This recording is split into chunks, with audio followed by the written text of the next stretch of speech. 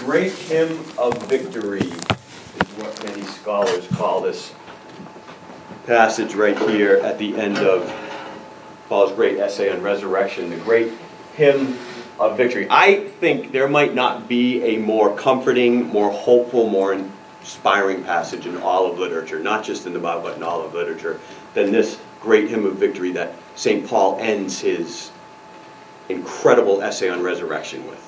There is a reason this passage is read at so many Christian funerals. It is our singular hope. So what more important time to be reminded of it than we come face to face with our most terrifying enemy, death. To believe in the resurrection of Jesus Christ is to believe in our own resurrection. And when we are in that moment of saying goodbye to loved ones, nothing is more comforting than this eternal truth. That death lost, life won. Our goodbyes are but temporary good nights until we see each other in the eternal morning. Because resurrection, not death, is the final reality.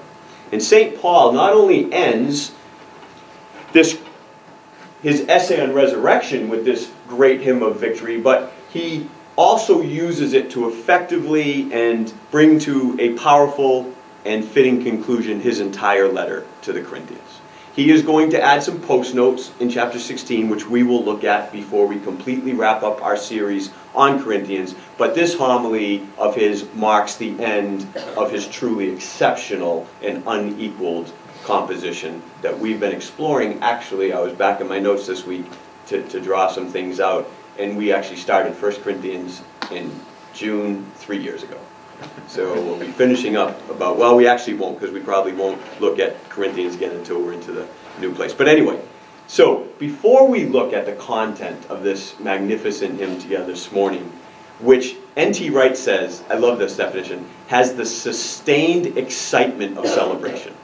The sustained excitement of celebration, which it does as you were reading it, which makes it even more fascinating that this is why we read this at funerals, at Christian funerals.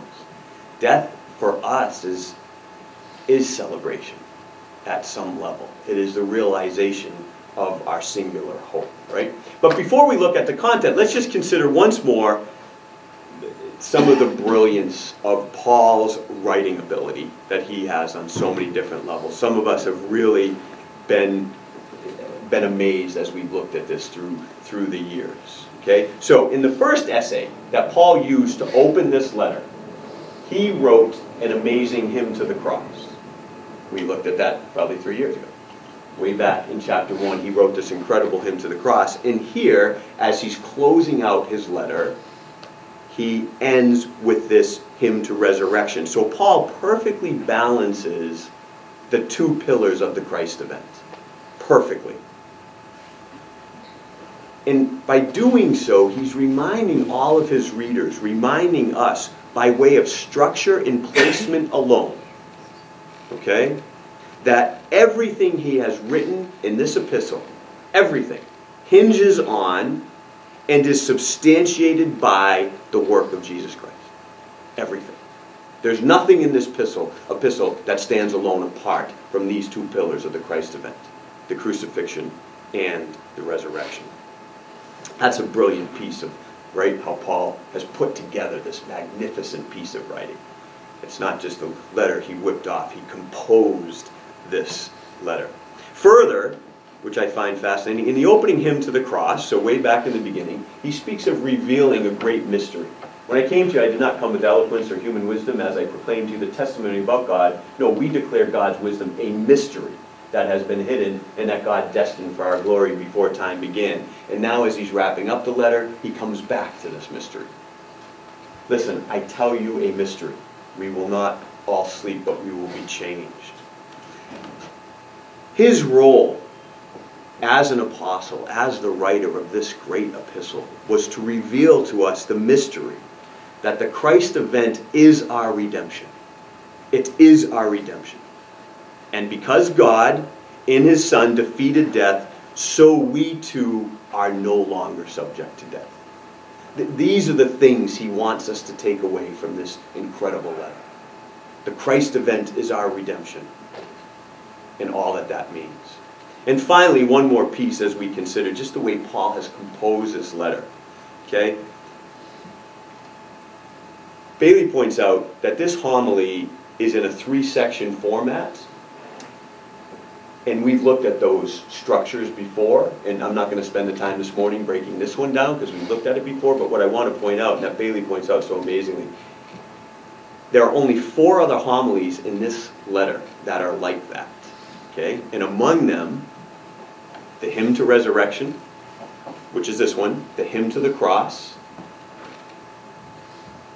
the Lord's Supper, and the homily on love is that we looked at. Which, again, that's the Christ event, right? Crucifixion, resurrection, the Lord's Supper, and love. Love is the center of everything. And Paul chose this very special sort of format to put these together. And then there's this little detail that is both exceptional to the composition of the letter, but also to content. Paul uses this phrase, our Lord Jesus Christ. Now, in Paul's introduction to the first essay, so this is the opening of his letter, Paul used this phrase 4 times in verses 2, 7, 8, and 10 of chapter 1, our Lord Jesus Christ. Then it disappears in the entire epistle. He doesn't use it again until now when he comes back to the end of his letter. He brings back this phrase, thanks be to God who gives us the victory through our Lord Jesus Christ. Here's Bailey on this. I love Bailey's insight into what this could mean. Paul returns to this exact phrase and in the process adds one final stitch, joining his discussion of the cross to his reflections on resurrection. It was our Lord Jesus Christ who dies on the cross, and it was our Lord Jesus Christ who rose from the dead. If Paul's readers can reflect deeply on those 4 words, all will be well. Those 4 words can cause all the problems discussed in this epistle to disappear. The Corinthian divisions will disappear. Their community-destroying sexual irregularities will stop. Their offenses to the consciences of others will come to an end. Their worship wars will be over, and their denials of the resurrection will be no more. The resurrected Jesus is our Lord Jesus Christ. Jesus Christ is our Lord. And when He has His rightful place in the center of our lives, both as individuals and as a community, when He has that, when He is truly the focus, all things tend to fall into place. Because when He's the focus and He's in the middle, it's really hard to start rationalizing some of the things that we tend to do. So this hymn truly is a remarkable and fitting closing to what is a most magnificent piece of writing, Paul's letter to the Corinthians. And I hope, we've looked at this together for so long, I think we've only scratched the surface. And I hope we continue to engage this letter on our own over the years, because it really is. I'm not sure there's a piece of literature that's finer than this letter that Paul has written to the Corinthians. So anyway, but it's the majesty of the truth that he reveals in this hymn that surpasses even the brilliance of this composition. And I want to suggest if we were to embrace the reality that he is revealing in this hymn, it will change our lives. I really believe that. I really think that. We have been talking about living resurrection, living the divine yes, as we've explored chapter 15. And last week, we saw how Paul intended us to understand that resurrection living begins now, not just after we physically die, but begins now, and is defined as life led by the Holy Spirit. Resurrection living is knowing the truth of God in our flesh. God in our flesh, and allowing Him to have His way with us. And the beautiful way He desires to have with us is to give us His perspective. This perspective, death is swallowed up in victory. For that perspective, this perspective frees us to truly live life to the fullest. Think of it this way. What really lies behind all our fears? What lies behind all our insecurities? All our constant attempts at self-preservation? All our living small?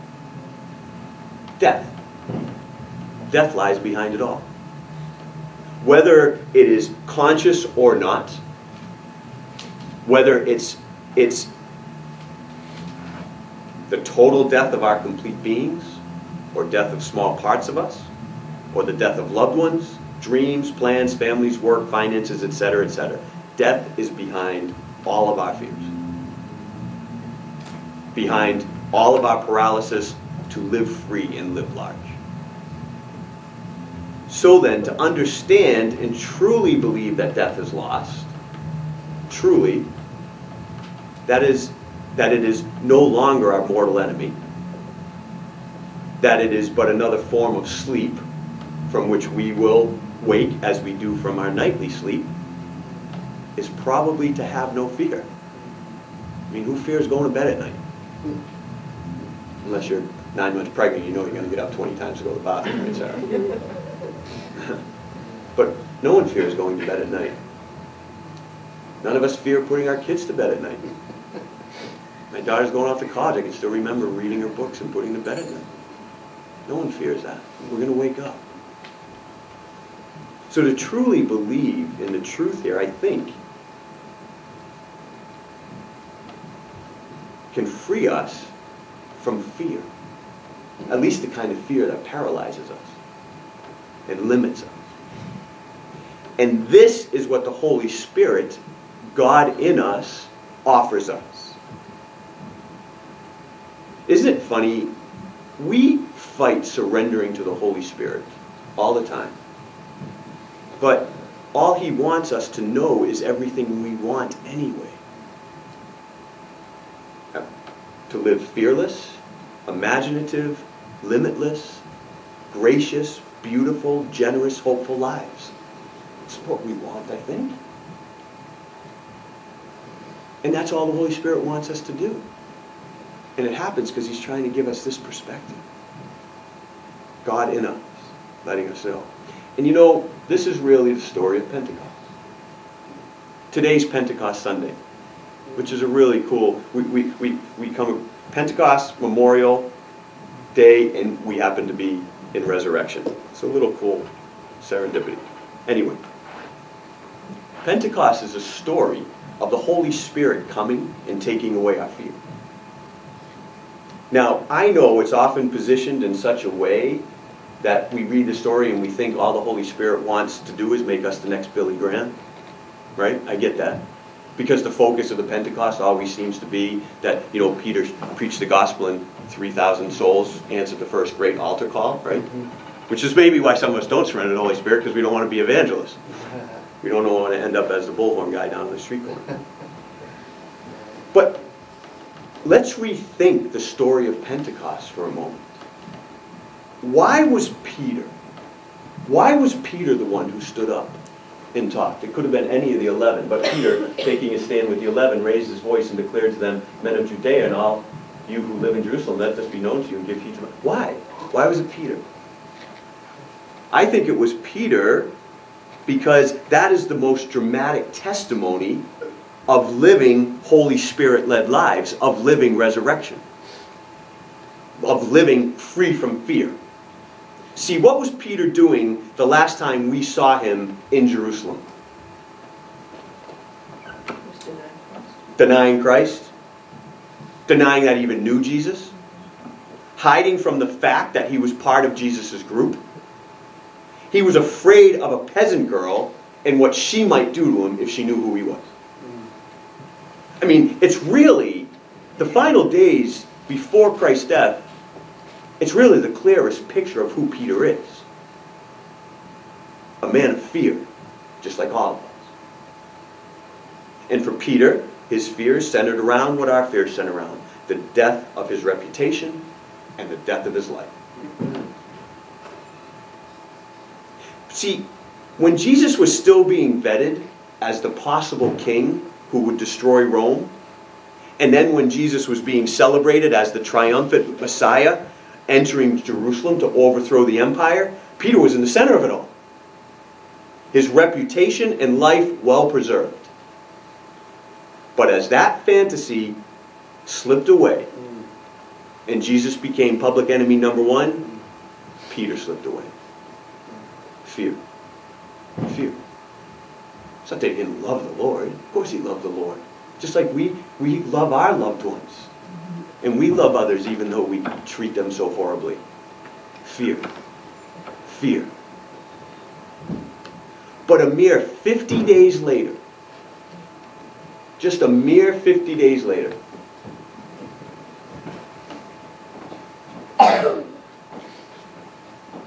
in the midst of the very people he was terrified of, the same city that he was behind the locked door in, Peter stands up and not only identifies himself as Jesus' follower and friend, he tells everybody else they should too. That is fearless. And that can only be explained by this perspective. O death, where is your victory? O death, where is your sting? There's no other perspective that can cause us to live fearlessly. Because death creates fear. Peter, Holy Spirit filled, was now living resurrection. Living the divine image. So, where does our fear most control our lives? That's the question we should ask. What do we run from? What do we hide from? What do we slip from? Slip away from? And try to be honest. A lot of our actions are simply fear-based reactions to what's going on around us.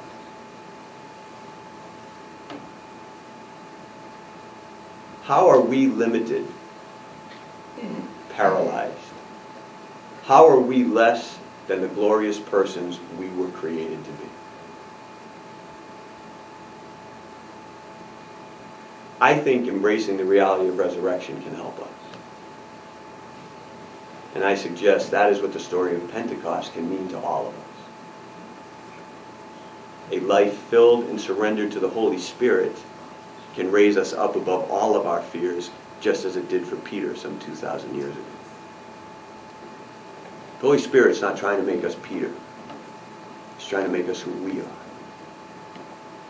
He's trying to help us overcome our individual and very specific fears so we can live resurrected lives. St. Paul said, the victory is ours. Thanks be to God who gives us the victory through our Lord Jesus Christ. It's ours. It's already been accomplished. It's done. It's done. It is now for us to live into it. He said in verse 58, therefore, my beloved brothers and sisters, stand firm. Let nothing move you. Always give yourselves fully to the work of the Lord, because you know that your labor in the Lord is not in vain. The work of the Lord. In John's Gospel, Jesus said, the work of God is this, to believe in the one who has sent me. To believe. To trust. To have faith. Not in some mental way. Not some simple. This is a whole life positioning that we believe this. You know how you believe an open fire is really bad for little kids? And you act accordingly? You know? Like you really believe a loaded gun is really bad for little kids and you act accordingly? The work of God is that you believe in Him who sent them.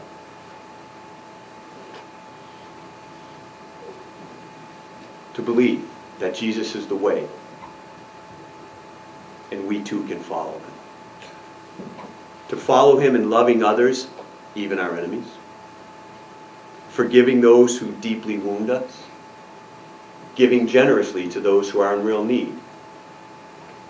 Being kind, good, faithful, gentle, self-controlled, peacemakers, patient. You guys must know that list. I didn't make that list up. Right? Galatians, gifts of the Holy Spirit. This is what the Holy Spirit is trying to accomplish in our lives. And when we just don't go along with that, it's not the Holy Spirit's failing. We're going in a different direction than the Holy Spirit's trying to take us. To believe the way of Jesus and to follow Him. To be lovers of God and man. Altruistic. not counters of cost, builders of the kingdom, and conquerors of death. That's why I started again with this video we've watched throughout our studies on Corinthians that was epic until Rich threw my face in it. But I love that video. It's so, we are kings and queens of promise. That's what we are. And that line in that video where the age of man is over, that's all death means for us. And we rise king and queens. As Witherington says, the resurrection of Christ did not immediately lead to Eden regained. But there is one place where the new life in God's agenda should be manifest on earth, in the behavior of Christians. Paul expects his converts to manifest and bear witness to the new creation already begun in the midst of the old. But please notice what Paul calls the Corinthians, my beloved brothers and sisters. Do not lose sight of this. Those of you that can remember 3 years ago, if you're like me, can't remember yesterday, but that's okay. If you can remember 3 years ago, we talked about this a lot. Fee comments. Despite his misgivings over their theology and behavior, and despite their generally anti-Paul stance on so many issues, from his own point of view, they are ever his beloved brothers and sisters in Christ. Amen. Paul's calling them beloved is important for us in two ways. Number one, even when we are not manifesting the new creation that has already begun in us, we are still God's beloved. There is nothing as important as that truth. And I am committed to, if nothing else happens because of Cana Community Church and however long God keeps us going, that is the one thing I want to come away with, and I hope everyone that ever comes to Cana comes away with. God loves us always. Amen. And if we are living under a theology that you think you need to be a certain way for God to love you, sanctification, and we'll get into this eventually, but this whole concept of sanctification in Christianity, I think we have backwards. Sanctification is the Holy Spirit bringing us to a place where we know more and more and more our need of salvation and how much God loves us, no matter how dark our lives are. The second we are coming to this table because we think we deserve it, we have stepped out of what I believe the entire Bible is about. The gospel of Jesus Christ. He died because he loves us.